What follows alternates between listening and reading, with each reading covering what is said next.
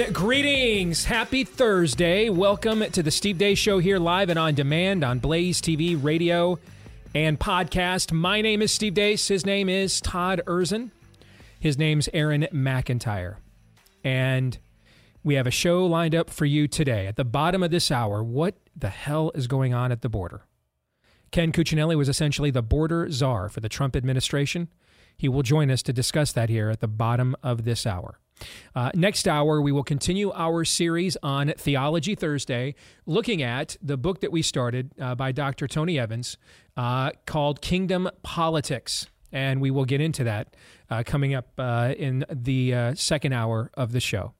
And then, provided everything goes okay and the technology lines up, the new presidential candidate, Governor Ron DeSantis, he will join us here at the bottom of the final hour of the show. And then in the overtime, we will bring on our Blaze TV contributor, Jill Savage, and we will have an in-depth conversation and reaction to that interview. Again, that's coming up the final segment of the show today. If you're listening live, 12:30 Eastern, or 1:30 Eastern, 12:30 Central. 1:30 Eastern is when the governor is scheduled to join us. I shouldn't do this on the air, but Aaron, I just looked. I don't have today's live reads, and I wanted to make sure we didn't go 30 minutes without me having them. So sure, I'll get it to thank you. All right. I have made a decision on how we're going to open the show today, because the reality is there's no point putting Aaron through a bunch of work to do a montage when really there's only one singular issue that everybody is talking about right now, because it has a lot of tentacles. Now, there's a lot of extensions of this conversation based on what happened last night. Many are very stupid. Yeah, well, we're going to try to avoid as many of those as we possibly can and treat our audience like an adult, at least here. But many of them are very important moving forward as a movement, as a people, as an industry. And it's not even so much about who announced. I mean, that obviously matters. It was a person, but it was where it was done, how it was done, how many people tuned in. I just thought, since this is all anybody was talking about last night, I mean, when we left here yesterday, the anticipation for this event was pretty much all the media was talking about, right? Yeah. After the event, that's Same. all. During the event. Same. Yeah, okay. This morning. Same. That's it. So there isn't another issue. And there's just no point having Aaron slave over a hot stove when we all know it's, dinner's going to be ordered in. I mean, this one's pretty simple. So I was very busy yesterday, and then we had Bible study. So it's kind of good that I didn't really have an opportunity to immediately respond to what I thought was, to what I saw happen with Ron DeSantis' announcement last night. And that gave me, I think, a little bit more time. I finally got home, and then Zoe had a car issue I had to go help her with. All right. So, I mean, I didn't get home and actually stop going. From the time I got up in the morning until I was able to just take a breath and just relax on my own, it was about 10 o'clock last night. And that was the first time that I truly had an opportunity to I was not aware of the reaction to the event because I was actually involved in it, which I will talk about here in a few minutes. So I was not following a lot of that reaction. I didn't see almost any of the reaction afterwards because as soon as the event got done, I had to go to my small group. And then Zoe calls, I've got a flat, I've got an issue, I need daddy's help. All right, so I've got to go across town where she is at work and help her with that. It was 10 o'clock before I got back and truly was able to soak in what was going on, the numbers, people's reactions, etc. And so that gave me a little bit of time to assess where things are. So what I would like for us to do in this opening segment is, before I went to bed last night, I put together on Twitter my top 5 takeaways from Ron DeSantis' presidential announcement last night. And I'd like to go through these one by one with the two of you, because we haven't even had a chance to really discuss this ourselves. Right. We had a couple of quick fire texts with each other during and after, but nothing really in depth. I've been so busy this morning, my phone has rang off the hook, so I haven't had an opportunity to engage the two of you or even see what you've been posting on social. So I just would like to know what the Steve Deace Show team here thinks and compare notes with you guys. And I'm guessing people are tuned in because they also want to know what the Steve Deace Show team thinks. Fair? You guys okay with this? Let's go. More of a conversational format? I like it. All right. Before we get to it, a reminder about our great friends over at Eden Pure Air Purifiers. They are one of the more popular partners that we have brought in the last year. So many positive reviews. In fact, I finally did get a negative review about Eden Pure, I should mention. And it was actually a guy concerned that it hadn't arrived yet because he was very excited to try this thing out after everything he heard about it. I want to make sure they didn't forget my order. They didn't lose it. I've heard so much talk about this thing. I really need it. I want to make sure it works. I want to try it for myself. I mean, there have been a ton of positive reviews. Why?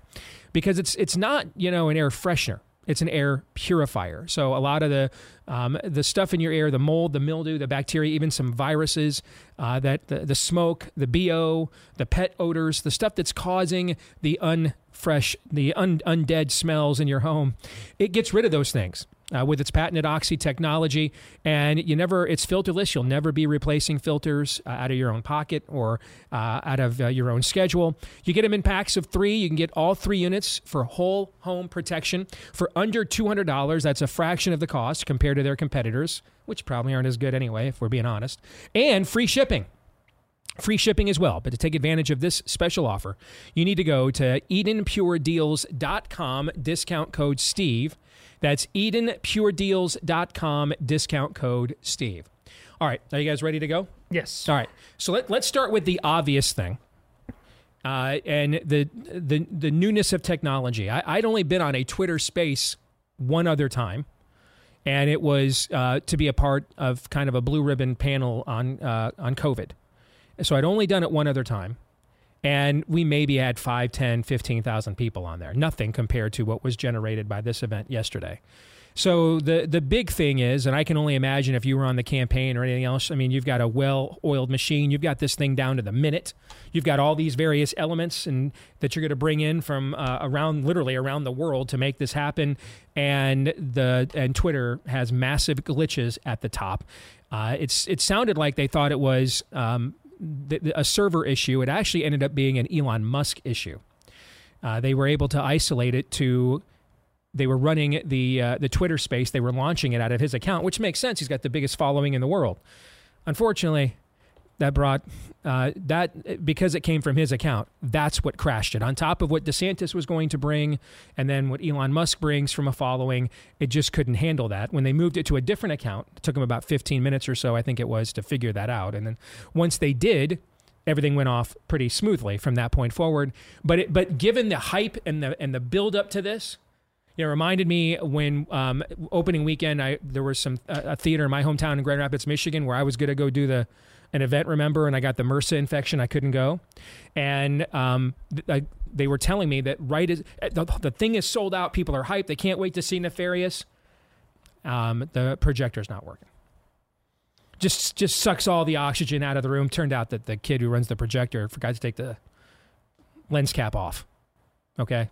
Similar to, don't launch this out of a guy with 140 million Twitter followers. Try it somewhere else. There's no question that took some of the oxygen air out of the room. I don't know how that was avoidable given that circumstance. And if I'm on Team Trump, of course, I'm going to isolate on that. I mean, if you thought that there was anything Ron DeSantis was going to do last night, that Trump was going to say, hey, that was a well-oiled machine, well done. It was just never going to happen. That's not the nature of politics. It's not the nature of competition. Like DeSantis wasn't on Twitter after Trump's town hall on CNN and said, hey, man, you really gave it to that broad. I mean, that's not how this is ever going to work, okay? That's just the nature of competitions. So if you're on Team Trump, of course you want to isolate on that moment.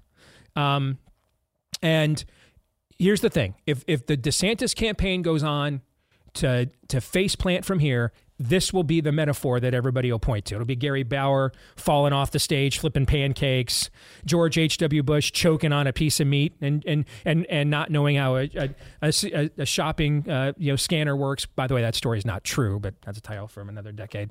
Those kinds of moments, right, guys, that people look back and say, metaphor, should have known, failure to launch right from the start. In the end, if the DeSantis campaign is impactful, respectful, no one will remember this later on. But that, of course, is the way that this kicked off. All the legacy media that's butthurt that they're getting bypassed, that's all they have written about. I know because my name's in every Google alert from every media outlet literally in the country, all right, because I've seen all their reports. So that we got to deal with that right from the outset because that's what people heard and saw right from the outset. Yeah, I disagree that this is what people are going to remember if it fails because people will absolutely forget it just like they forget everything else, which is why shamelessness is built into this. We so easily move on from anything and there's no accountability. What is anybody going to be accountable for other than made up rantings of stuff that they just want? Nothing. So people will blame, they'll forget this even happened in a week from now. That's what, no matter what happened, whether this was flawless, whatever, DeSantis was going to be blamed by both sides, left and right, for something. Listen, you guys are way more into tech than I am. I got onto this thing very easily. The fact that look at Obama and the launch of Obamacare. You remember that website and how that bombed? Are those the same people? Those people made excuses for that then. They'll laugh at DeSantis for this now. I just think almost all of this about the tech thing is utterly contrived and it will be inconsequential when you and I are done talking at the end of this segment. All right. Aaron, what say you? Really annoying for very online conservative millennials, but there are like 5 of us, so this will not mean There's a few more than that, but I hear you. Bleep in the long run. Todd is absolutely right. Really annoying. It was kind of this anticipation, but the reaction to this actually from the right is like what the left was doing a few weeks ago with the I can't remember what the name of the rocket launch was. That SpaceX. Well, yeah, it was a SpaceX. I can't remember the name of the actual rocket, but it was just a test flight. They were anything that cleared like the launch pad was considered gravy, and lefties were online after it blew up. Lefties, I got you. And Trump supporters were doing that last night. It's just completely banal and stupid. All right. Second point. I think regardless of the clumsy start, the bottom line, this was the biggest story on the planet for 24 hours, not in the country, on the planet. I mean, Twitter's the largest free speech platform on planet Earth. And this was the number one trending thing that occurred on that platform. Every major media outlet in America and the world covered it to some degree, mentioned it to some degree. It produced the highest attended presidential announcement in history. In real time, there were anywhere from 700,000 to 300,000 people inside that Twitter space in real time, listening in, attending this conversation with Ron DeSantis. I mean, no one's ever given a speech announcing their presidential campaign in front of 300,000, 700,000 people before. The campaign raised some serious cash afterwards. I think I saw about $1.5 million in about an hour and a half. I mean, the clumsy start aside, you can't ask for much more than that as a campaign. I just tweeted before we started, regardless of what you think about Ron DeSantis as a presidential candidate, if it's a quote unquote disaster, that interest in what you're doing crashes one of the largest websites on planet Earth. You raised more money in mere hours than 99% of the world's population will see in a lifetime. And we're now up to about 12 million people have listened to this in 24 hours. And this wasn't just some kind of flash in the pan. This was a long form conversation. I mean, you had to check in. This wasn't just a couple quips and a couple slams and a couple jokes. I mean, there was a serious discussion in depth on issues here. You got 12 million people to listen to that in 24 hours. If that's a disaster, I mean, you may think, any of the other candidates are who you want, cool. But in general, if that's a disaster, I'm just going to tell you right now, I will skip right by disaster and sign up for cataclysm. If we're defining disaster as that now, I'm in for cataclysm. I'm in for pandemic. Well, maybe I'm not in for that. I'm in for tragedy. Okay. I'm in for I'm in for rake step. I'll whatever euphemism, metaphor you prefer, I'm in if we are now defining that as a disaster. It was a disaster though, but for legacy media. I mean, given who Ron DeSantis is, his name profile, if he could generate 12 million people to listen to this in 24 hours, how many people, if this was Trump, would listen to it in 24 hours? How about Biden, the president of the United States, if he did it for 24 hours? You see what I'm saying? Yes.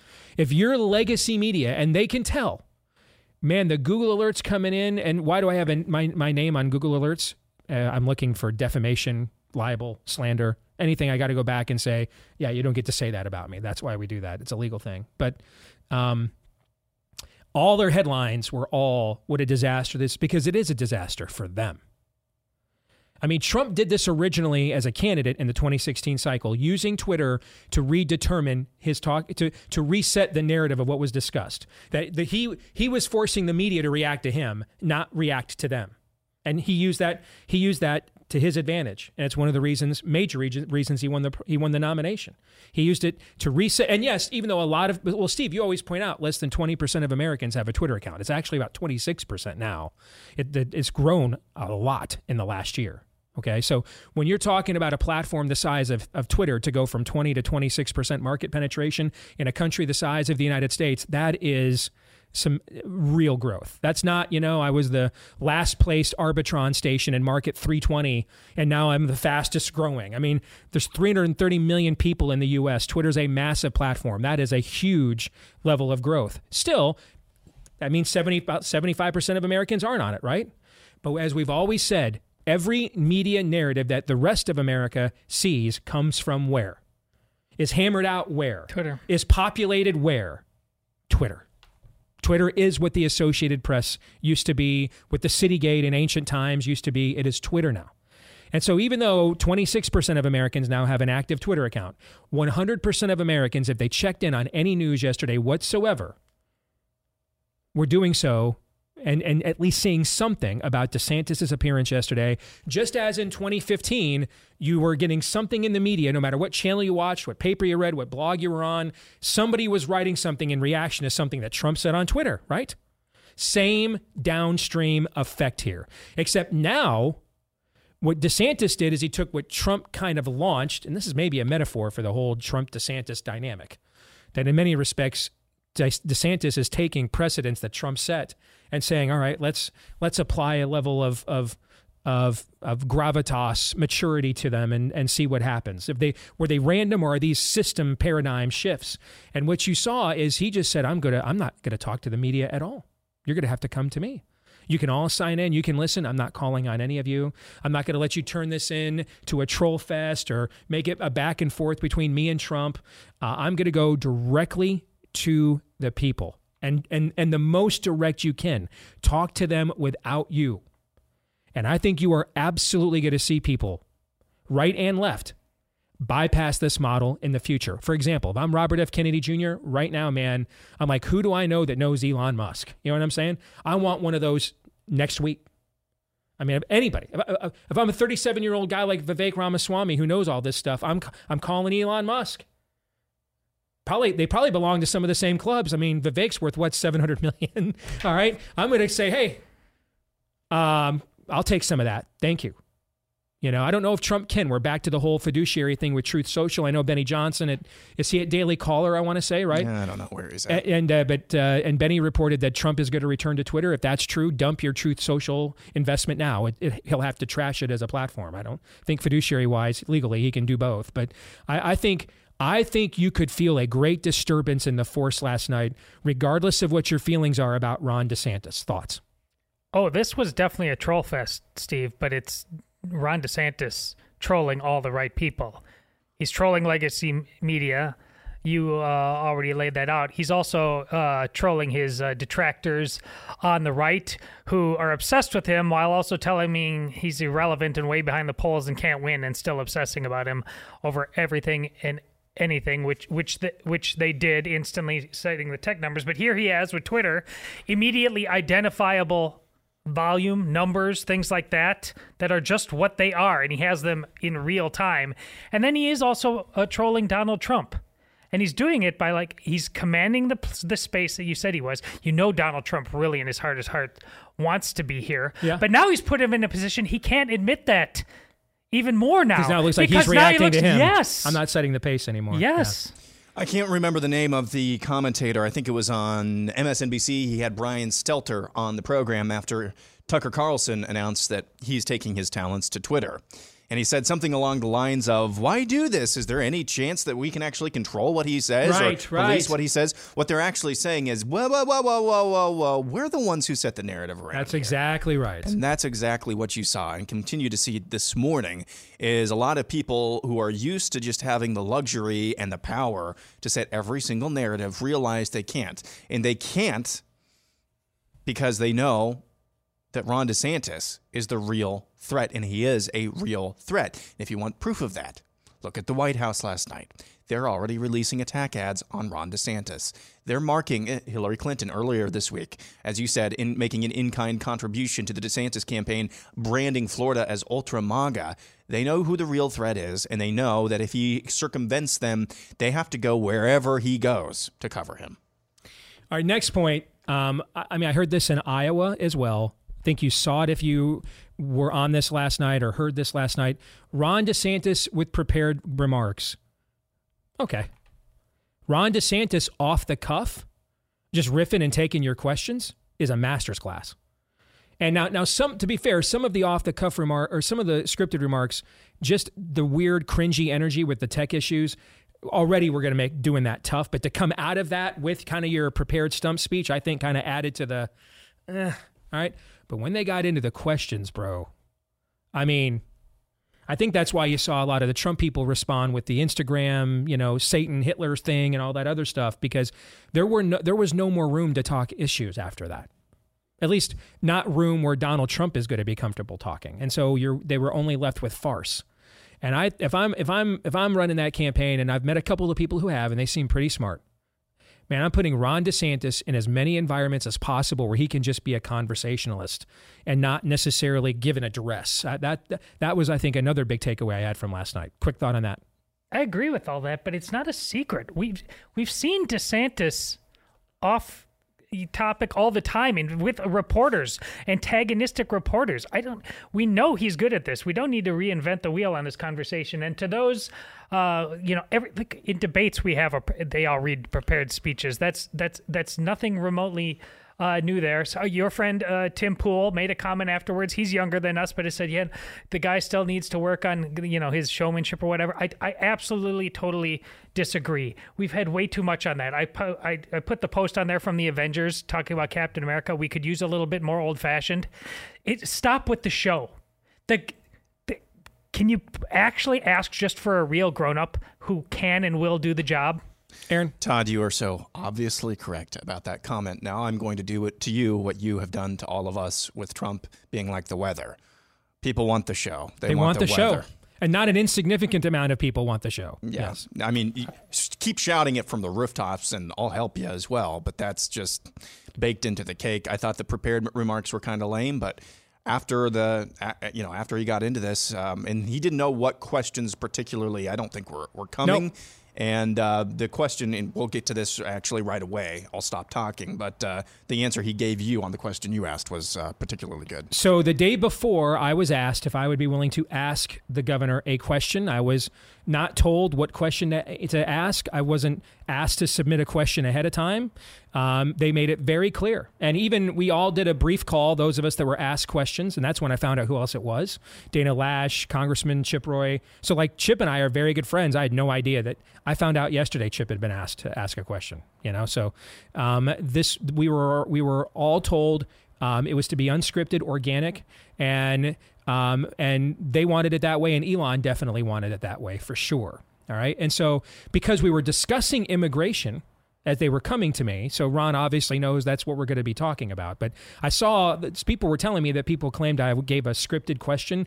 Nothing could be further from the truth. In fact, my original intent was to ask another question. I asked you yesterday what question you were going to ask. Yeah, and you said totally different topic. Yeah, but they were running out of time, and the immigration issue had not yet truly been addressed. And I'm like, all right, let's address that. Okay. And so here's the question that I asked Governor DeSantis. A question is a follow-up to you, Governor, on this very issue with immigration. We have heard a lot over the years, lock her up, drain the swamp, going to build a beautiful wall. Mexico's going to pay for it, and crowds cheered, and everybody loved it, and brands got built, and nothing got done. What is the bottom line assurance that you can make to the people that are listening right now, all over the world and all over the country, that you can actually do the agenda that you just articulated when others tweeted about it and talked about it, but then couldn't actually follow through?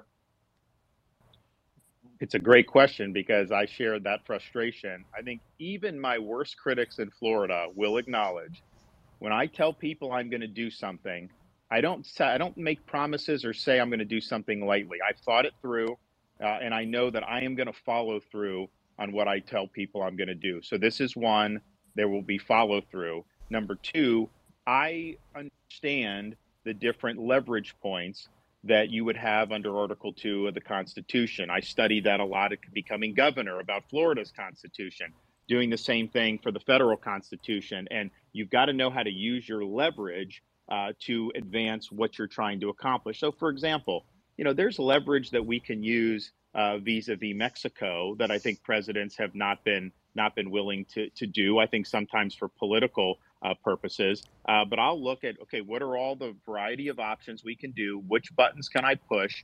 And I will do that to be able to bring this issue to a conclusion once and for all. We had Hurricane Ian come through Southwest Florida, Category 4 plus storm, September of 2022. And it did a lot of damage. But one of the things it did, it knocked out a bridge going from the mainland to Pine Island, and it severed the Sanibel Causeway in 3 different locations.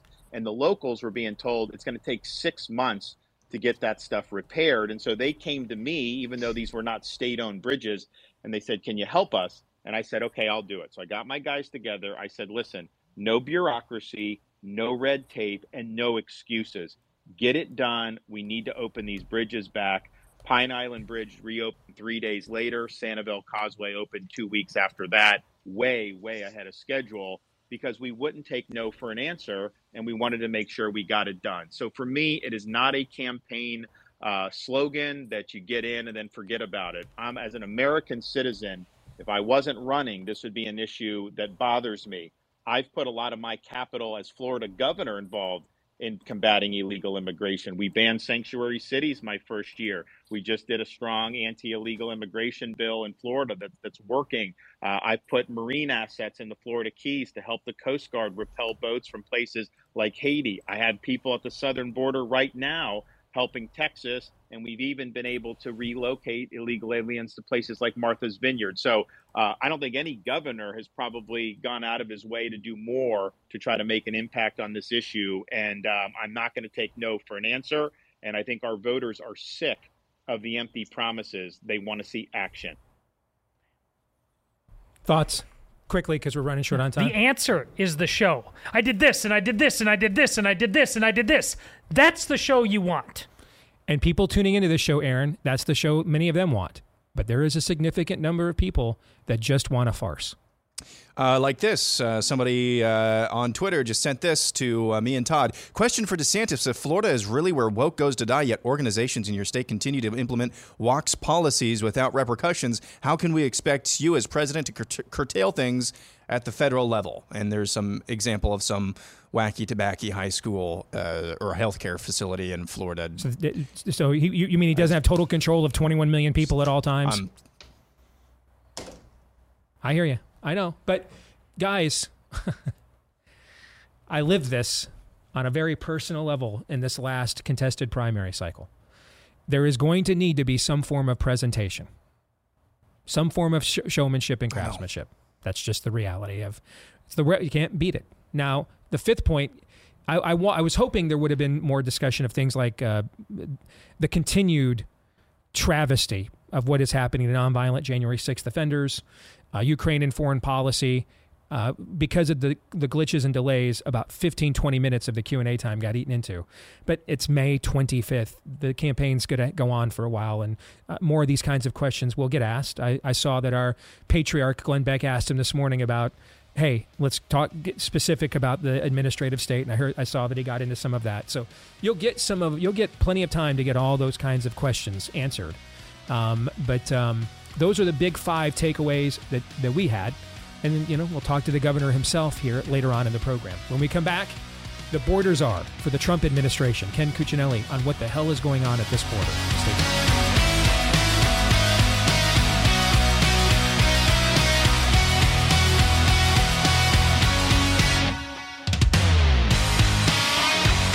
We love the fine ministry over at Preborn because that's really what they are.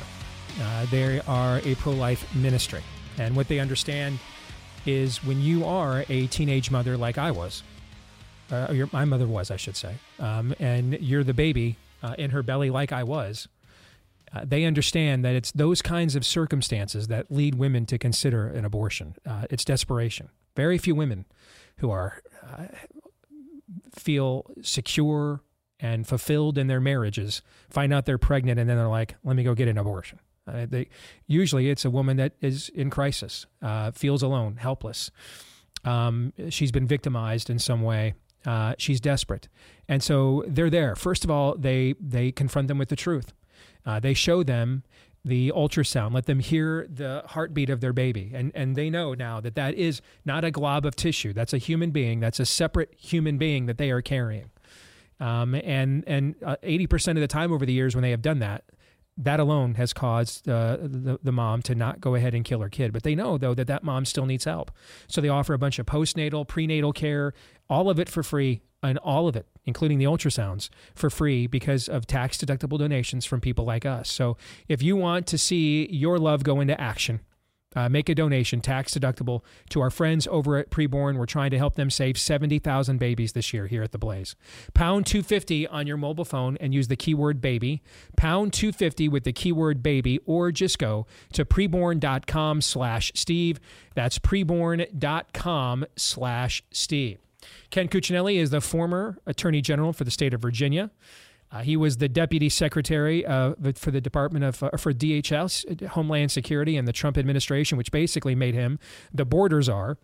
And then he ends up now founding a super PAC for Trump's rival. We'll figure out why that happened here in a moment. But let's get to him first and foremost to find out what the hell is going on at the border. And so, Ken, welcome to the show, brother. And that is my first question. What the hell is going on at this border right now? Yeah, asking it chaotically, what the hell is going on, is a good question. Look, you and I look at it, and it looks like a disaster. But people need to remember, especially who listen to you, Steve, this is intentional policy. This is, we'll get to DeSantis. He says, look, the downward slide is a choice. It's not inevitable for America. This very obvious part of the erasing of our sovereignty and the undermining of America is intentional policy. The radical left of the Democrat Party has got the wheel in the Biden administration, and they want millions of people invading this country. Their only concern, and they used this word, is optics. That's their concern. Mm-hmm. But certainly the harm to not just border communities and states, but the fact that every town's a border town now is really hurting the Democrats politically. And it's something that, frankly, the Republicans need to step up more on. I commend the House Republicans who have finally formulated a position together. But really, it needs to be a lot tougher than even that, but probably need bigger majority for that. Help our audience, Ken, because this audience won't, raise the Spock one eyebrow at the notion that the dementia-riddled president overseeing the Department of Managed Decay is purposefully overrunning the border in the hopes of essentially coming up with a new victim class of people they can manipulate and turn into generational voters. Our audience won't be stunned to hear that or be like, how dare you? Okay. But they're going to talk to a lot of people that will seem way out of the mainstream and way radical to them. So can you quantify for them when they say this to their family members and neighbors, give them examples of exactly what that looks like and means? Sure. So let's start with taking it out of the crazy category. You talked a lot about H.R. 1, the Democrats' bill for the Washington takeover of elections 2 years ago. I fought that very hard, and we succeeded in defeating that. In that bill, the Democrats mandated that every state would dump all of the adults, they didn't use the word citizens, adults, onto their state voter rolls. So any adult who came in contact with the state say they give driver's license to non-citizens, legal or illegal, or they come into contact with public health care or adult education. We could go through the list of ways that happens. It's millions of people who they intentionally ordered to be dumped onto the voter rolls of all the states, and they then eliminated the criminal penalties for non-citizens voting when they were dumped onto the voter rolls via these mandates. So this isn't a conspiracy theory. So in other words, they got rid of the incentives that would stop people from doing this, is what you're saying. And so what is your Occam's razor? Why would you do that? You're either mind-numbed and dumb and have no ability to read the policies that you're doing, or, right, that's the other option, right? Or, yeah. Yes, or I never assume stupidity on the part of my opponents, and nor should we. We should assume intentionality. They intend that these millions of people flooding across our borders will be dumped onto the voter rolls and vote for Democrats. And that is part of the plan. That is part of their erasure of sovereignty, not just the border, but of the relevance of being a citizen of the United States, one of the most cherished positions on earth, citizenship of the United States. And we're not, this isn't Ronald Reagan versus Tip O'Neill anymore. We're not dealing with Democrats who just have a different vision for America. We're dealing with a majority of Democrats in Washington who do not believe America is the greatest country in the history of the world, and they believe America is part of the problem. The founding principles are wrong. That's what we're dealing with now. It's not your father's Democrat Party, and it's those crazies that are driving this administration. That's why, Steve, the President Biden, has been underwater with Democrat voters since March of 2021 on the immigration issue. This is not, the Democrat who lives two doors down from you. These are radical, crazy people who hate America, and they have the wheel of policy in this administration.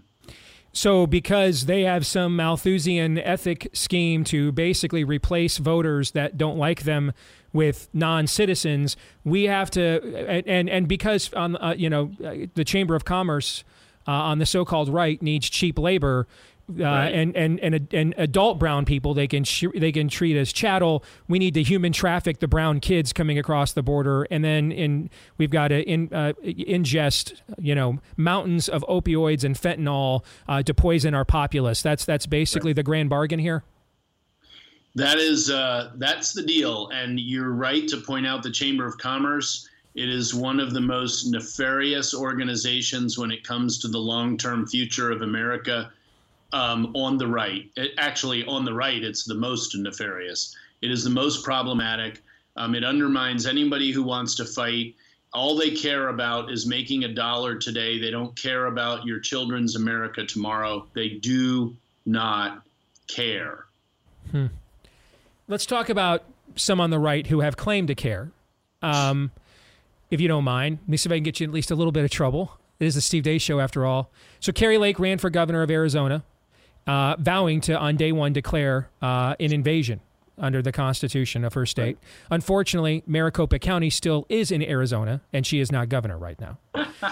The governor of Texas, he did formally declare, Greg Abbott, an invasion several months ago, which he had been pressured to do for about at least a year, finally did it.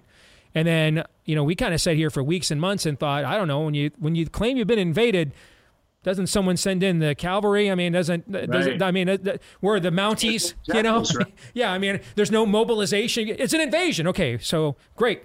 What's the mobilization against it? Am I being too harsh of a critic here? Oh, no, you're being gentle and polite. For 2 years of Operation Lone Star, you notice it's always called cool stuff, Operation Lone Star. It's never Operation, we're going to stand there while you walk by us. Mm-hmm. And that would be too accurate. For 2 years, it was all photo ops. They spent billions of Texas dollars doing nothing to slow the flow. You're right. Abbott did declare under the Constitution, the very end of Article 1, if folks want to go read it, that when states are invaded, they have the benefit of war powers. That's an uncomfortable set of words for people to say, but we're not talking about tanks and planes. All you got to do is stand in their way and turn them back around into Mexico. That's all they got to do. And he only started doing that in parts of the border about a week or two ago with the final elimination of Title 42 by the Biden administration. And when he finally started doing something somewhere on the border, then Governor DeSantis and the governor from Idaho, they offered, hey, well, we'll send you troops and law enforcement to help you do that, since that actually matters. It's really been very unfortunate that Abbott has sat on his heels so long and has been so passive when they could have slowed this down. They can't stop. They can't take care of the California, New Mexico, Arizona borders, which is why the Kerry Lake election would have changed things. But he could have done this and could have been doing this over 60% of the border, the 1,200 miles of Texas border. And he's only just beginning in some places. And we still can't really tell how widespread their efforts to actually repel invaders are. Why? Can you ran for governor? Yeah. Right? You wanted a job like what Greg currently has. Right. Why? Steve, you would be amazed how many people run and they talk so tough and then they get there and they are mice. Greg is risk averse. He just is. He always has been. I tell people. So the people in those border towns have to risk being overrun with crime.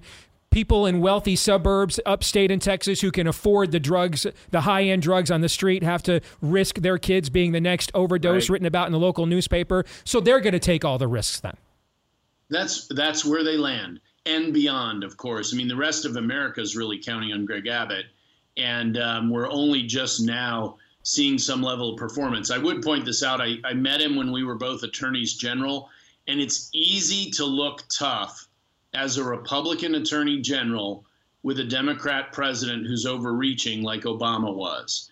Anybody can look tough there. Mm-hmm. That doesn't tell you how tough they're going to be when they've got to sign their name to the dotted line of putting men and women on the line to stand between you and trouble. And Greg Abbott has had a hard time doing that. So that brings me to the final question here. How did the guy who was border czar for the president who became president, went from zero. Trump was polling at 0 on May 25th, at 1% in Iowa on May 25th, 2015. I went and looked it up this morning. 1%. Did you? That's pretty funny. By August 15th of 2015, he is darn near now tied for the lead, and it's all because during that early portion of the summer, he championed the immigration issue. So you're the border czar of the guy that blew up all the elites on this issue and rode that all the way to the nomination and then the White House. And now you're running a super PAC for his campaign rival. How did that happen? Well, it happened because I got to see it up close. The president, made good decisions, but he didn't have good preparation, and he had sometimes terrible follow through. And he hired almost randomly. He hired, every fourth person was against his own agenda. And when that became obvious, he wouldn't let them go. You compare that to DeSantis's management and leadership in Florida, it's about the agenda. It isn't about the man. And he only hired people on board to achieve the goals he was pursuing. And when you stock up your people that way, personnel is policy, you make a lot more headway.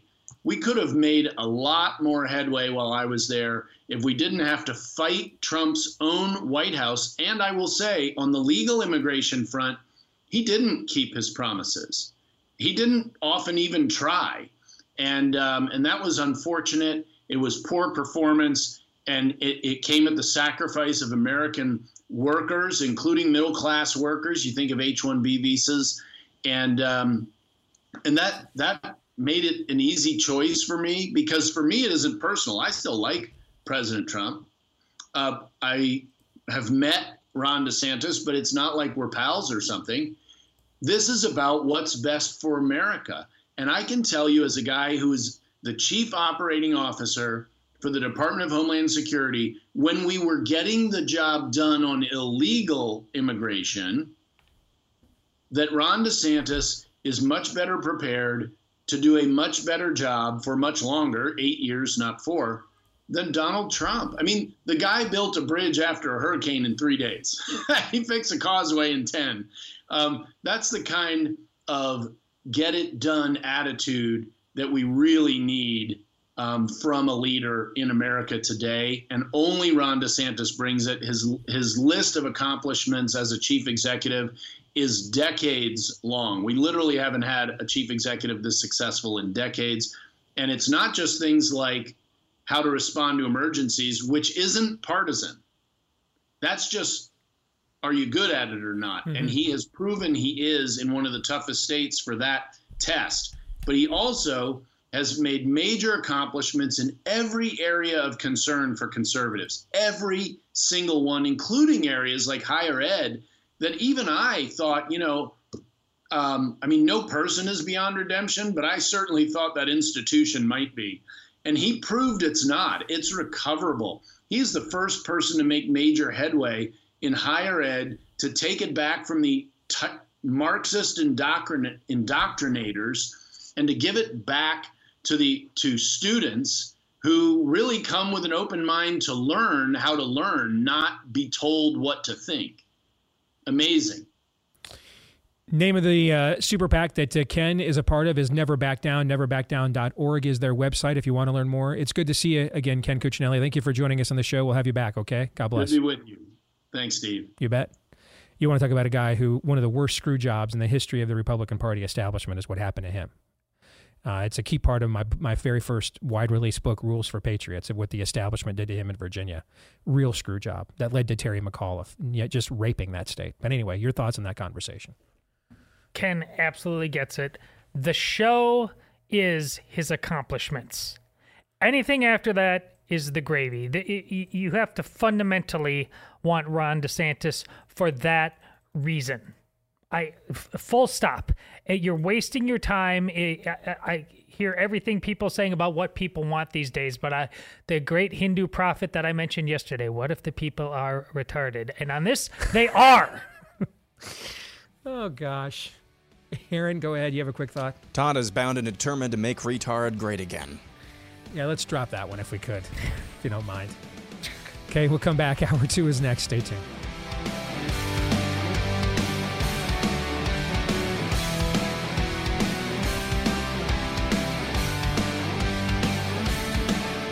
All right, back here with Hour 2, live and on demand on Blaze TV, radio, and podcast. Steve Deace here with Aaron McIntyre and Todd Erzin, and all of you. And you can all let us, hopefully, though not all at once, let us know what you think about what we think by emailing the show, steve@stevedeace.com, DEACE. Like us on Facebook, MeWe, and Gab. Follow me at Steve Deace Show on Twitter, Getter, Instagram, and TikTok.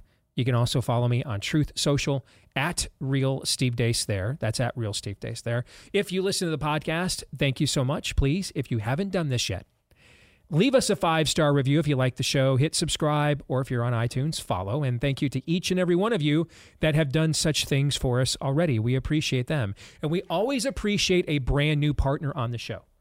And so when someone comes on the show to partner with us for the first time, I want to make sure I give them a spotlight, top of the show, top of the hour. So, for example, today that's Miracle Brand Sheets. Just got these shipped to me, have not yet had a chance to switch them out. But I'm anxious to try them because the temperature at night, particularly as we head into the summer months, can be one of the greatest impacts on your sleep quality, whether you wake up too hot or too cold. And I highly recommend, therefore, you check out Miracle Made's bed sheets. Inspired by NASA, they use silver-infused fabrics and make temperature-regulating bedding so you can sleep at the perfect temperature all night long. And did you know that the traditional bed sheets can harbor more bacteria than a toilet seat? Oh, boy. You know, the Danny Tanner and me just got really creeped out saying that out loud. All right? It can lead to acne, allergies, stuffy noses, and more. It's just gross. Well, Miracle Made offers a whole line of self-cleaning, eco-friendly bedding, such as sheets, pillowcases, comforters, that prevent 99% of bacteria. Take it from someone who just had a life-threatening bacterial infection. You could use all the help against that you can get. Also requires 3 times less laundry, self-cooling, self-cleaning, luxurious comfort and quality. You can go to trymiracle.com/Deace. Trymiracle.com/Deace to try the Miracle Made sheets today. And whether you're buying them for yourself or as a gift for a loved one, if you order today, you can save a massive 40% off. You cannot beat that. A massive 40% off, and you'll get 3 free towels if you use the promo code DACE at checkout, and get an extra 20% off. I mean, we can't make this much better for you. I mean, Miracle Made's got to make at least a minimum. They're a miracle. That's the name of the company. It's still, though, running on profits, not miracles. All right, so they can't make this any more affordable for you than 40% off. Use the promo code DACE, get 3 free towels, and save an extra 20% when you go to trymiracle.com/Dace. That's trymiracle.com/Dace. Couple of breaking news items. Some of the questions that Ron DeSantis did not get last night during the Q&A session, he is getting now as he's doing his. They sometimes refer to this as the car wash. You show up at the ESPN campus and they put you to the car wash. You do all the shows. He's doing that right now. I mean, he's doing every significant show that he on the right now after his announcement, and he'll be on ours here at the bottom of this hour. But already this morning, he has reiterated about going after the weaponization of FBI and DOJ, not retaining Christopher Wray as FBI director.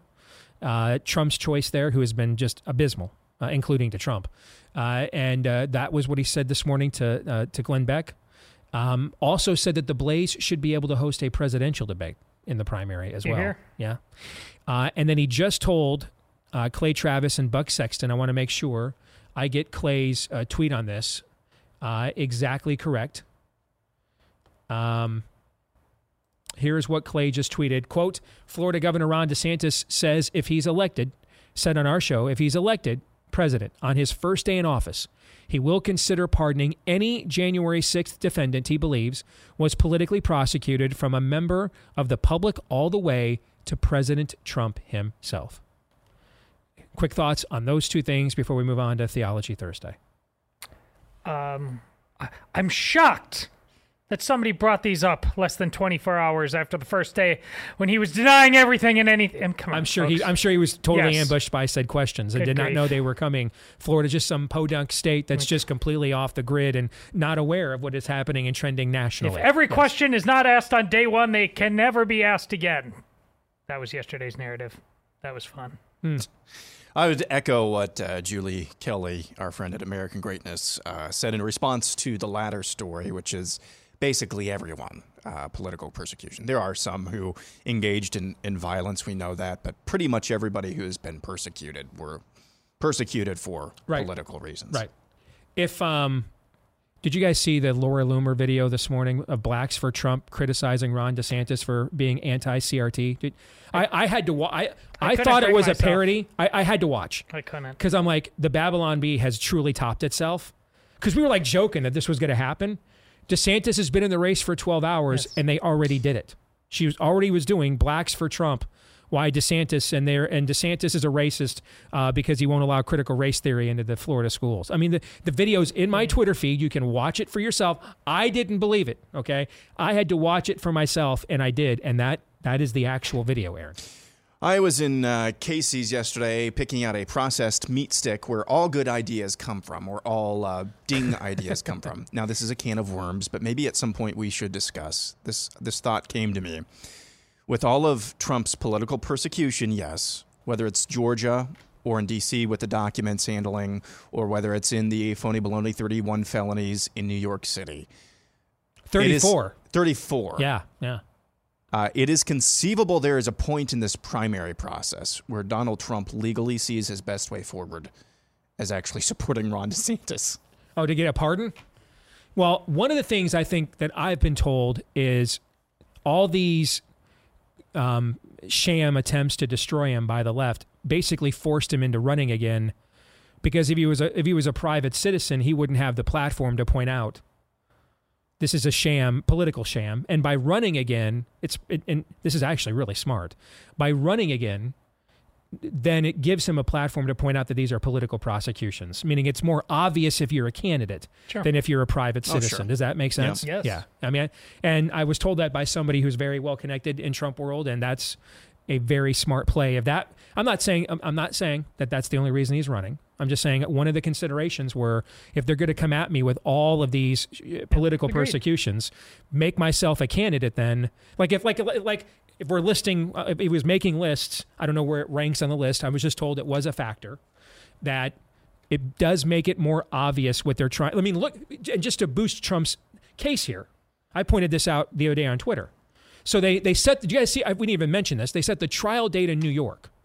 Yeah. All right, for the first of those 34 felonies for AD or DA Bragg. Did you guys see the date they set? It's March 25th of next year. All right, so this is such a dire thing. Yes. All right, now just stay with me for a minute. This is such a dire thing that we've got to perp walk Trump halfway across the damn country. All right, to walk in. All right, to get indicted, and that has to be done now. I mean, it's a threat. It's a danger to our democracy. This has to be done now. Right now. Everything else going on in the world, this has to happen now.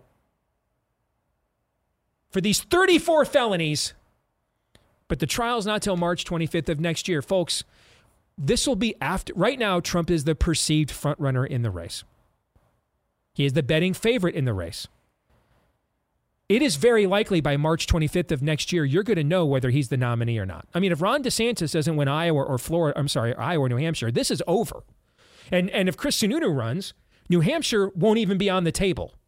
Like our buddy Bob Vanderplatz, he's like, if DeSantis doesn't win Iowa, he's done. Okay, so March 25th is after Super Tuesday.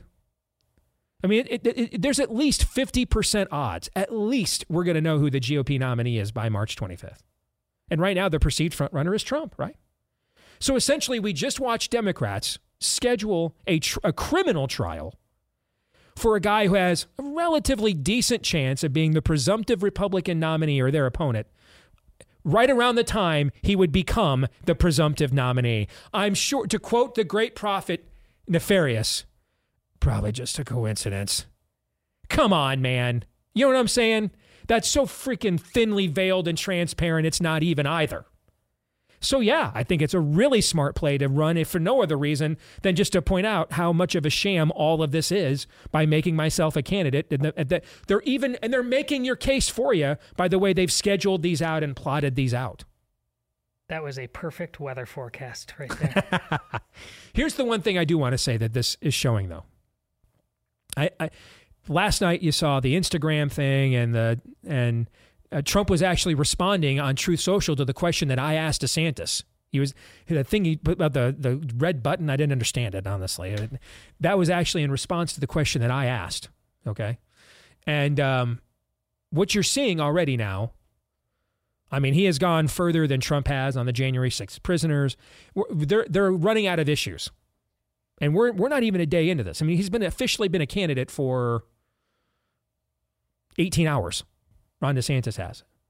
We are barely a day into this, and you're running into the point that essentially the one issue that Trump's going to have left is Trump. Now, don't think that's not a significant issue. There's a lot of people that don't care what positions Trump takes on anything at any given time. They just want him, believe in him, trust in him, hope in him, enjoy him, or entertained by him, and all of the above, or a mixture of some and not others. Him. They just want him. And it's not insignificant. Now, I don't think it's a plurality of Republican primary voters. I don't think it's a majority. But is it like 30%? I bet you it is. Okay? And that you can win a lot of primaries and a lot of caucuses with 30%, brother, depending on how many people are in the race. Particularly if you know you're 30% showing up no matter what, right? Mm-hmm. That's not an insignificant number. But this is the issue slate, and I think the way they reacted last night with his silly post on Truth, that the Instagram thing, I must admit, making Satan gay, I did laugh at that and appreciated it. But that Instagram post, the Loomer thing, which is just bat poop nuts. Okay, I mean dude, Bats called and said, "Listen, man, we have dropped a lot of poop. None of it has been anything like what that video is." Okay, so I don't know what's below bat poop nuts. Do you guys know? I don't know what's below that. Okay. I mean, what in terms of the poop Pangolin. phylum hierarchy, Yeah, I don't know. Pangolin poop. Pangolin, okay. But I thought this was Theology Thursday. but and it is kind of theology, actually. It's going to be a good segue here in a minute. They're quickly being left barely a day into this with nothing other than that kind of Trumpian stuff. But there are a lot of people that just want the Trumpian stuff. Don't underestimate that. I don't. Actually, I want to get to that point sooner rather than later. I Okay. want to make that bare. Why is that? Why are there a lot of people that just want the Trumpian stuff, regardless of results or regardless of what principles or ideologies are behind it? This next chapter of Kingdom Politics explains it. And we went to introduction last week. This week we're doing chapter 1, The Ruler of Nations. And we're doing a book study for Theology Thursday on Dr. Tony Evans' Kingdom Politics, Returning God to Government. And I'm going to lead off the conversation. The portion where he talks about a, quote, spiritual pandemic. Beneath these pandemics, though, lies the greatest pandemic of them all. It's a spiritual pandemic. And if we don't get this one fixed, then we won't have the cultural glue necessary to be whole again. The Bible makes it clear that everything physical and visible is preceded by that which is invisible and spiritual. You Catholics would call it the laws of binding, right? And binding and loosening. Yeah, that's what you guys would call it, right? If you want to correct the physical and the visible, you must identify and address the invisible and spiritual. If all you see is what you see, you do not see all there is to be seen. The calamity we face today is because there has been an unaddressed spiritual issue, first and foremost by the church, which has then bled into the culture. If we fail to fix the spiritual, it doesn't matter how many king's horses and how many king's men we attempt to put the situation back together again. Nothing will change throughout our precious land. He goes on to say much more, but whammo, right there. That's the answer. That is the answer. Now, I spent 2 years, nearly 2 years, having multiple conversations with Donald Trump. And all of them were very substantive. None of them were name callings and silliness and trolling. I mean, he was very intelligent, very informed, knew his stuff. I think in the end, he's a salesman. And I think he has calculated that really most people don't want that stuff. They want the troll, and he's giving them the troll. And there's an audience. There's a perpetual audience for that. And why is that? It's because without the spiritual foundation, the best you can do, the best the people can do amongst themselves without a spiritual foundation, and the right spiritual foundation, the right one, the best we can do, history shows, is the French Revolution. That's the best we can do. Vox Populi. But then we bring out the guillotines. We replace Mother Mary with the Virgin Mary with the goddess of reason, and the reign of terror begins. We just go from one mob, a smaller one called elites, to a larger mob. And we go by the wisdom of mobs. And it's the golden rule. Whoever has the gold gets to make the rules. And in this case, the peasants do. And they end up just acting exactly like the elites they just overthrew. That's the best we can do. That's the best we can do. And that's why the American Revolution succeeded when so many others did not. Proclamations like "No king but Jesus." Our rights come from God, the God of the Bible, and not from government. Handing out of the Geneva Bible as one of the first acts of the Continental Congress. Why the Geneva Bible? Because it was a direct response to the King James Bible, which elevated the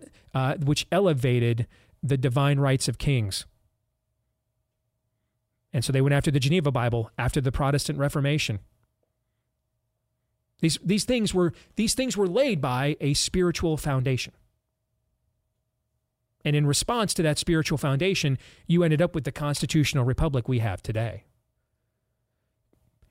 I'll never forget this poll. I've mentioned it many, many times. Missouri, we did a poll on the Cruz campaign in Missouri, which at the time there were 2 states where 50% or a majority of the people in the general population went to church on a regular basis. There were 2 states left. Utah was number 1, and meaning that not people claiming to be believers, but the general population, a majority of the general population still went to church more than twice a month. Utah was the only state left. Second was Missouri. It was almost exactly 50%. And in the Missouri primary, we did a poll on the Cruz campaign, and I'll never forget this. And here's what it found. If you claim to be a born-again Christian or evangelical and you didn't know the first name of your pastor, or you hadn't been to, or you don't go to church more than once a month, you voted overwhelmingly for Donald Trump. If you claim to be a born-again Christian or evangelical and you knew the first name of your pastor and went to church at least twice a month, you voted overwhelmingly for Ted Cruz.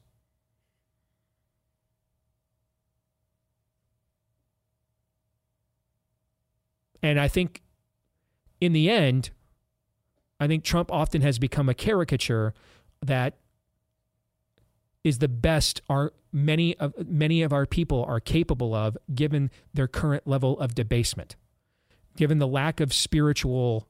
I mean, the stuff you see with Jesus' hand on Trump as he's signing stuff, they didn't do that.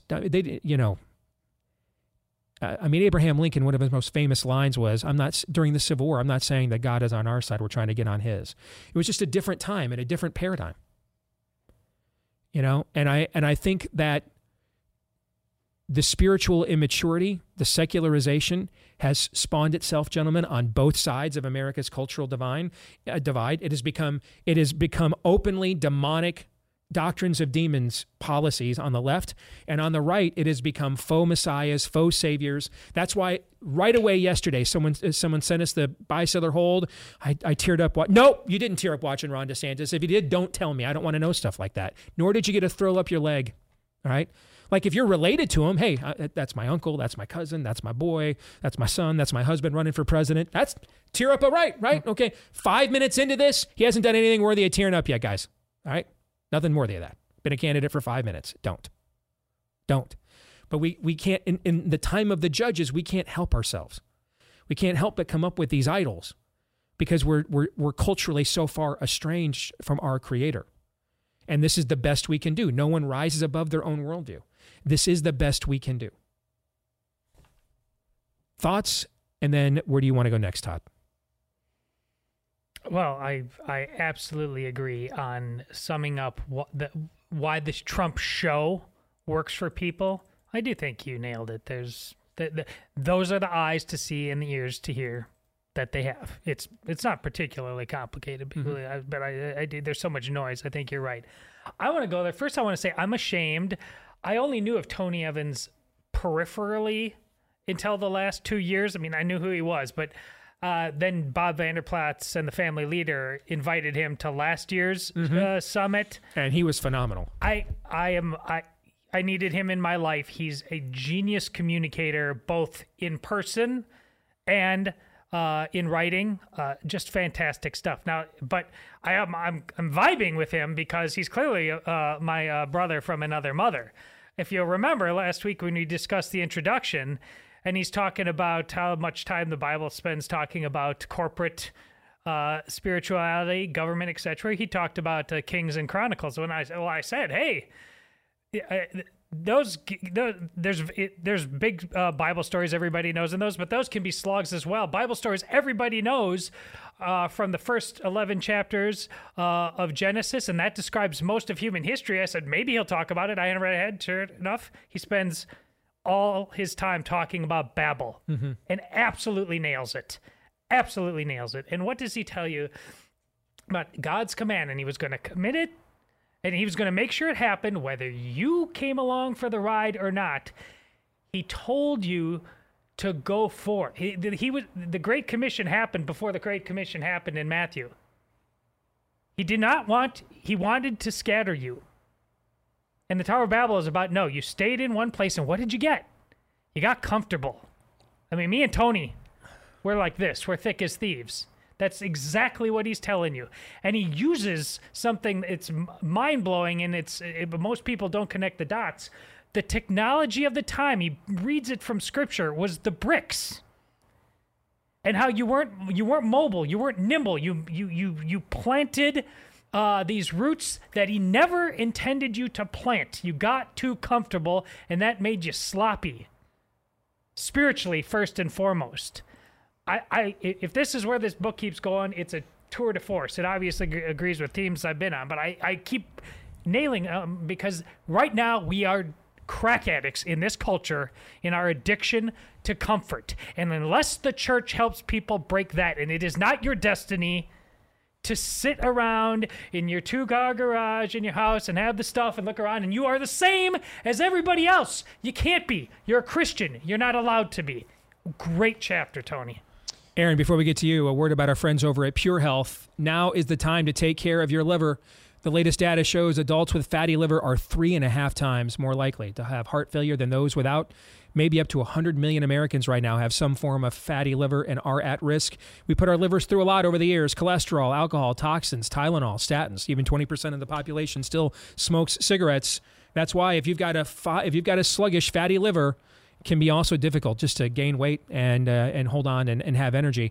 Give it the recharge it needs with Liver Health Formula, the all-natural supplement, which contains 12 clinically proven botanicals that help recharge and protect your liver. It's manufactured right here in the USA, approved by American doctors. You can try Liver Health Formula and receive a free bottle of their nano-powered omega-3s to keep your heart healthy when you try Liver Formula by going to getliverhelp.com/Steve and claim your free bonus gift.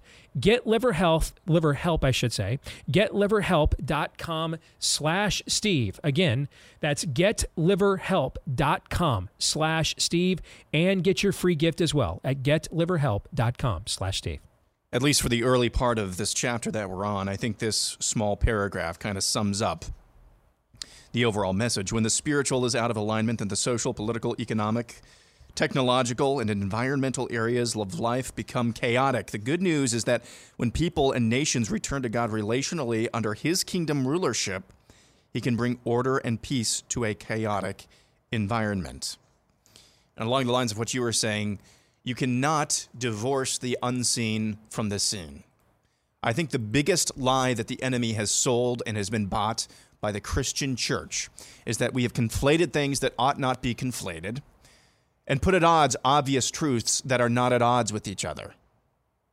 Comes to mind the Ask Dace Anything submission earlier this week from a well-meaning, I think, lady who said, I'm finding myself at odds with being so thankful that we still, even in its diminished state, we still get to live in America.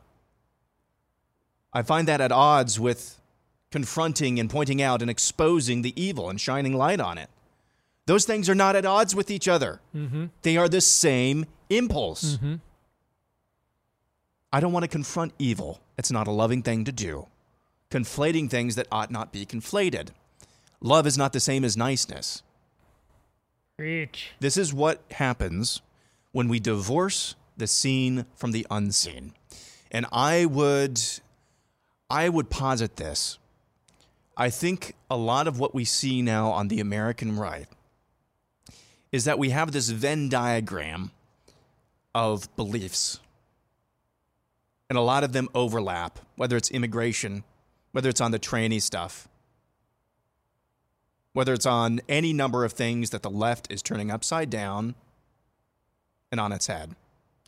The disconnect is that Venn diagram is made up of people who just believe that because XYZ, or think it's XYZ, or believe what they believe about the tranny stuff, the rainbow jihad stuff, the border, whatever thing we're talking about, believe what they believe because it's right. Mm-hmm. That, I think, is the biggest. So that's why we have sometimes people with no worldview, like Donald Trump, trip into doing the right thing. But when there's any resistance because there's no worldview there, they're not doing it because that's right. They're doing it because they just think that. When they meet resistance, it's wholly inadequate. It's wholly inadequate. And I'll just end with this as well. The reason Donald Trump has so many people under his wing that love them some Donald Trump no matter what he believes or says in, because a lot of people are like Donald Trump. Yeah. A lot of people are like him. That's why. I mean, ultimately, it's very rare. It's very rare that a democratically elected, I'm not saying we're a democracy, I'm talking about an election process. It is very rare that a cleanly democratically elected candidate transcends the era in which he's from. Reagan didn't.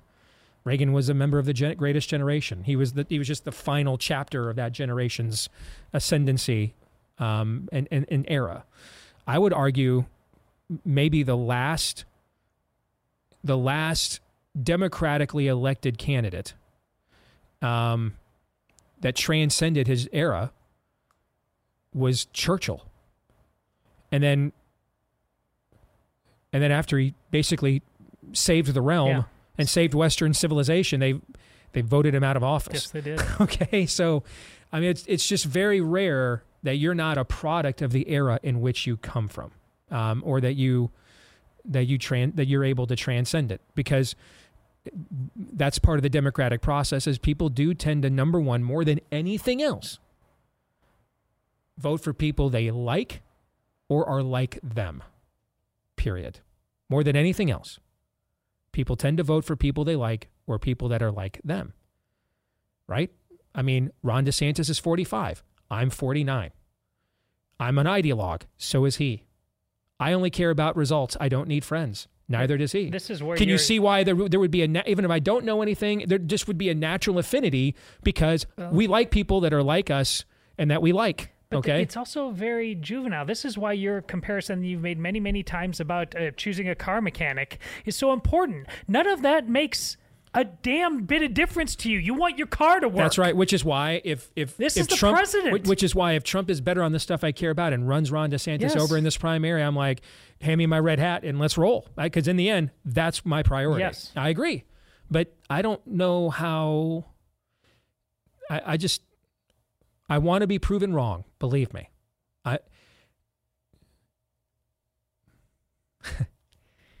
we're not here. Someone sent me a note. I like it when you smack your lips because that usually means something really important is about to be said. So let me smack my lips right now.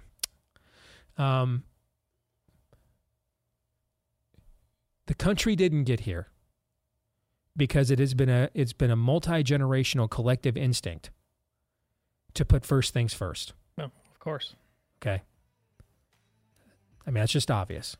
I didn't weigh 400 pounds because I was not eating an entire box of Lucky Charms for breakfast every morning with chocolate milk, but because I was. See what I'm saying? Yeah. I'll just leave it at that. More in a moment.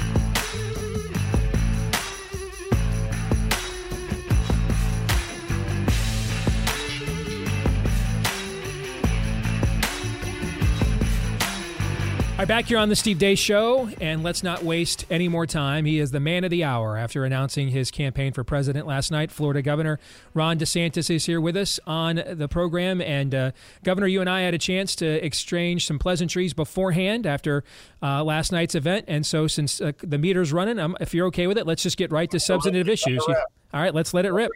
All right, let's start with a question I have been dying to ask you for about 2 years.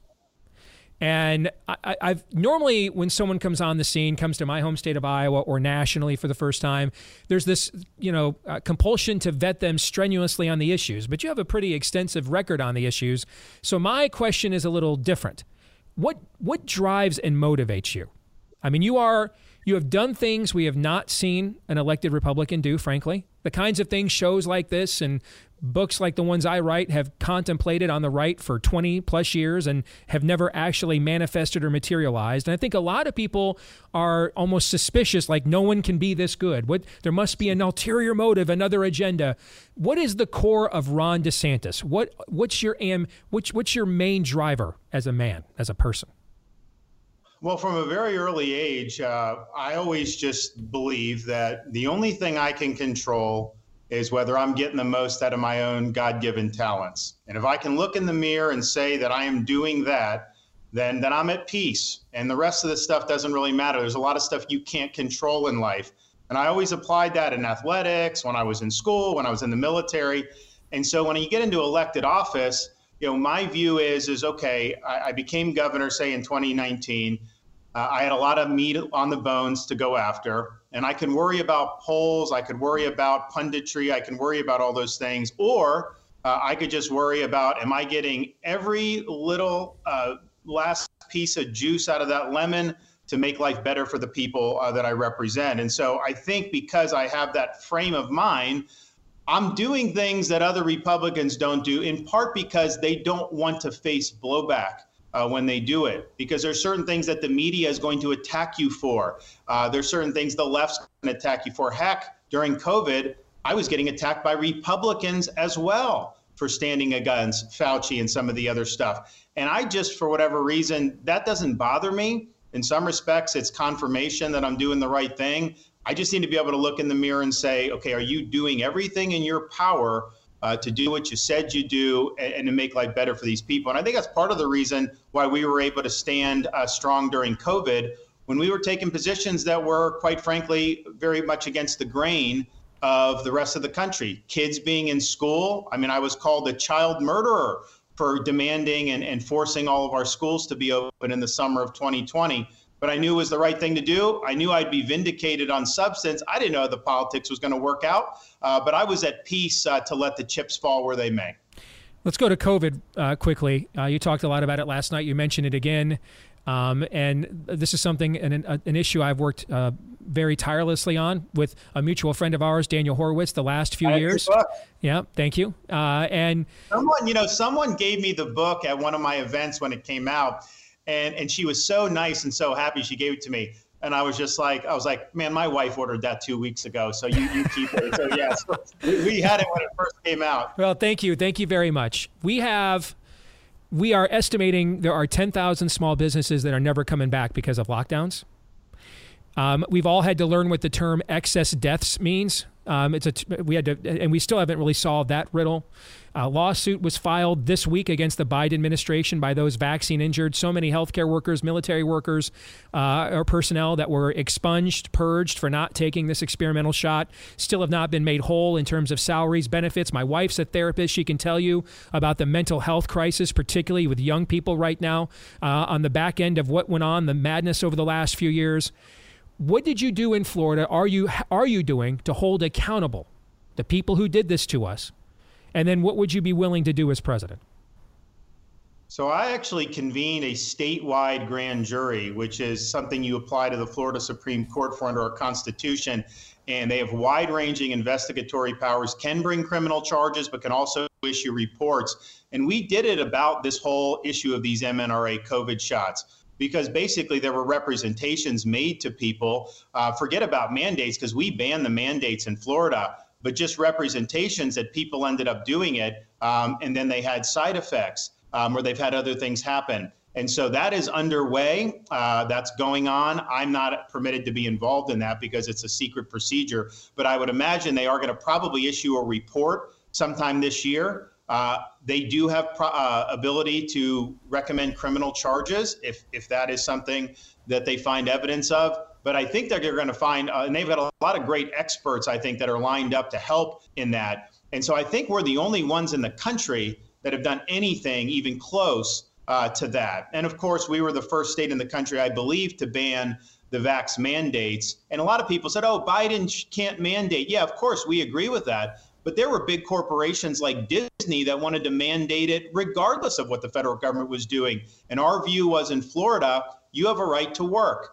You shouldn't have to choose between a jab you don't want and a job that you need. And so we protected private sector, not just against workers, not just against government intervention, but also private. Now, as president, there was a report that I had spoken with Bobby Kennedy Jr., and I think he had said that the governor said that, we need to burn to the ground the CDC and all these things. And I just want to be very clear, Steve, full disclosure. I was not that kind to CDC and NIH, any of those. So just for the record, just so your viewers don't think I'm going soft, but I can't think of a more catastrophic response than how this country responded to COVID, particularly at the federal level, with people like Dr. Fauci, with the CDC, with the FDA. And nothing has been done about it to hold any of those folks accountable. In fact, I think they're planning on basically institutionalizing lockdowns as the preferred method of combating a pathogen. They want to do this WHO nonsense. Incidentally, we did a medical freedom bill in Florida that had a lot of stuff about protecting individuals, but we actually said we will not do WHO guidance. No local government can do it. If they want to do it, they need to get approval by the Surgeon General of Florida. And I think you know our Surgeon General, and that's not something he's going to be doing for Fauciism. So I think you got to go in on day one, and I think you have a massive medical swamp up there. I think you need to clean house. You've got to be willing to use Article 2 power to fire people. This idea that you can't fire anybody is absurd. So you got to do that, and you got to really make sure that there is accountability. And that people, who harm people are brought to justice the best way that we can. You're not going to get any of that, of course, with this current administration. And I think I'm probably the only candidate running on the Republican side that would want to do this, because I think everyone else is like, oh, let's just move on. I can tell you this, Steve, if we just move on, it's going to happen again. I've got less than 2 minutes. I want to show you a tweet yesterday from one of your campaign rivals, Vivek Ramaswamy, because it's the kind of stuff you'll get asked about in debates. And he writes, interesting to know whether Ron DeSantis would have supported the bailout of Silicon Valley Bank depositors, since his mega donor David Sachs was the most vocal supporter of the bailout, and he's moderating this Twitter Spaces with Ron tonight. How would you respond to that, Governor? I've already publicly said I oppose bailing out Silicon Valley Bank. First of all, I don't support bank bailouts, period. But the theory behind them is, if there's one that's systemically important. No one could argue Silicon Valley Bank was systemically important. It was a niche bank where a lot of VC and wealthy people put money in. These are some of the most sophisticated people in our entire country, and they were putting in a lot of cash, way, way in excess of the $250,000 FDIC insurance limit. So I opposed it publicly. I still oppose it. I've got a lot of folks that support me. People don't necessarily agree with 100% of the things I do. That's fine. I do what I want to do. If you want to support, great. If you don't want to support, that's fine too. Governor, look forward to continuing this conversation throughout the course of the campaign. Welcome you to the campaign as well, and we'll see you in Iowa next week. All right, God bless. Hey, God bless. Thank you. Thank you. That's Governor Ron DeSantis with us here on Blaze TV. We'll get some quick reaction. Then in the overtime, we'll bring in our Blaze TV contributor and colleague, Jill Savage, and have a more in-depth conversation. But first, let me remind you about our friends at My Patriot Supply. Did you hear Ken Cuccinelli at the opening of the show? Back in the first hour, just laying out very specifics. He was Trump's borders are, just laying out very specific reasons why there is no other conclusion. My old boss, Ted Cruz, has been on all over national TV saying the exact same thing the last week. There's no other conclusion to draw by based on what's happening at the border and the way it's happening, other than this administration is doing this on purpose, just allowing this invasion on purpose. And that means when you are under the thumb of regimes like this, that are this reckless, that are this fiendish, you can never be too prepared. And that's why I want to go to our friends at My Patriot Supply. Get their 3-month emergency food kit from My Patriot Supply, the nation's largest preparedness company. When you order, you'll save $200 off of each kit, not your bill, each kit on your bill. Big savings. That includes breakfast, lunch, dinner, even drinks and snacks, the full complement of the 2,000 plus calories that you need per day. If you go to preparewithdace.com, don't pass this up. Shipping is free too. Shipping is free. Preparewithdace.com. That's where you want to go. DEACE, 3-month emergency food kit. Save $200 per kit at preparewithdace.com. So one of the things, because I knew he is doing a myriad of interviews right now around the country, and trust me, we'll get, and all of us will get a lot more access to the governor. He's clearly not shy about expressing his opinion on a myriad of things. My plan, knowing the time we had going in, was I wanted to ask, and this is something I've mentioned. You and I were just talking about this off the air the other day, Aaron, that I really am curious. What is the driver? When a man does the things Ron DeSantis has done, he is driven by one of two things, ambition or conviction. Now, those two things can actually work together, but one of them has to sit in the first chair of the orchestra, all right? And so I have been dying to know. I mean, I don't have much issue stuff to ask Ron DeSantis. I mean, his record's pretty blatant, and it's dominated the headlines for the last couple of years. And a lot of you kind of know what they've done in Florida. So I didn't want to get bogged down in more details of that. I really wanted to get into, first and foremost, who is this guy? Because I've met him twice, 10 years apart, and they were 10 minutes or less each time, and I don't know. And so I wanted to know and I hope some of you did, what truly is a driving force for this guy? So I wanted to make sure I asked that. I wanted to make sure and talk about accountability.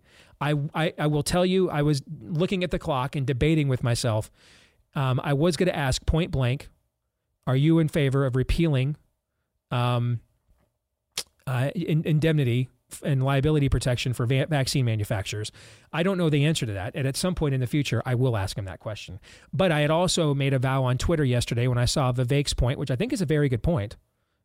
I thought I made a vow on Twitter yesterday that I was going to ask the governor about it. And so I just made the calculation that it was probably more important for me to honor that vow that I had made on Twitter than to ask about the vaccine maker liability protection for now. My plan was, depending on how long his answers were, if there was a fourth question, I was going to ask about Ukraine. That's the one thing I have not seen addressed in his various media appearances so far, at least not on Twitter anyway, and didn't come up last night. So I was going to ask about that. So again, just trying to be as transparent as I can, letting you guys know the thought process. And I wanted to maximize our time. I jumped on during the break with a guest. I almost never do that. But I wanted to do the whole welcome to the show, congrats on last night, just get that all out of the way now so we could get right to the hardcore issues. So again, just being transparent, let you guys know what was going through my mind and why I did what I did and how that handled that the way that I did. And with that, we'll get more into this in the overtime, but we got about 3 minutes here before we sayonara. A quick takeaway from that conversation from either one of you. Well, lots of brothers from another mother on the show today because I totally get his answer. It was more than 15 years into our marriage where my wife paused. I don't remember the issue. And she actually said out loud to me, she goes, "You really don't care what anybody thinks of you, do you?" And I was like, it is my superpower. It's freeing because then you just get to focus on right and wrong. As the Bible, as we see it, love the Lord with all your mind, heart, soul, and strength, and love your neighbor as myself. And I do love my neighbor as myself. I'm hard on myself. So yes, I'm hard on them as well.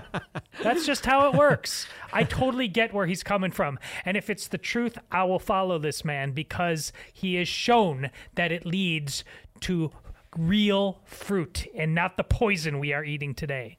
Along the lines of our discussion, I mean, you cannot divorce the seen from the unseen.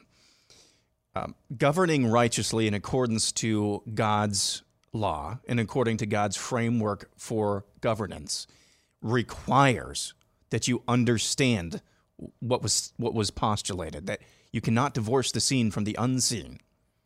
Okay? If you know somebody is, if you're holding a Bible study, you've used this example before, holding a Bible study at church or you're in the pew and you are laying into your congregation. You are laying into your congregation, get right with the Lord, expunge that sin from your life, confront that sin in your own life, your addictions, your vices. Is that a righteous thing? Yes. Drag queen story hour going on down the street in the public library. Is it unrighteous to not confront that? Yes.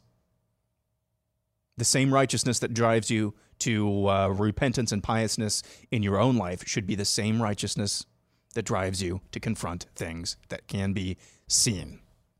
And you're seeing that in Florida. Righteous governance. I think regardless of whether you believe he should be or can be or wanted him to run, there are two things, I mean, even in this conversation today, I mean, I've been very adamant that I think what is happening to Trump is a sham and made very specific points of that.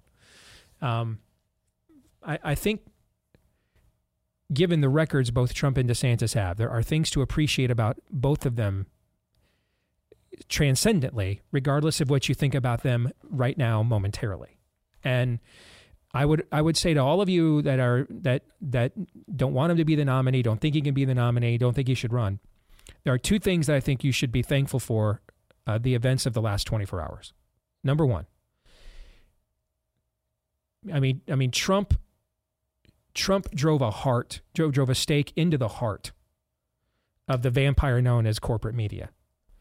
But if you know your vampire lore, you then have to cut off the head and stuff the neck with garlic. That's what DeSantis did last night. Now, it's certainly easier to do that after you've already staked the vampire in the heart. Okay, so give Trump credit for that. Sure. But DeSantis came along and cut off the head and stuffed the neck with garlic. I mean, he just finished him off. You're not relevant. Trump proved I can get narratives around you. Now I don't even have to get my narrative through you.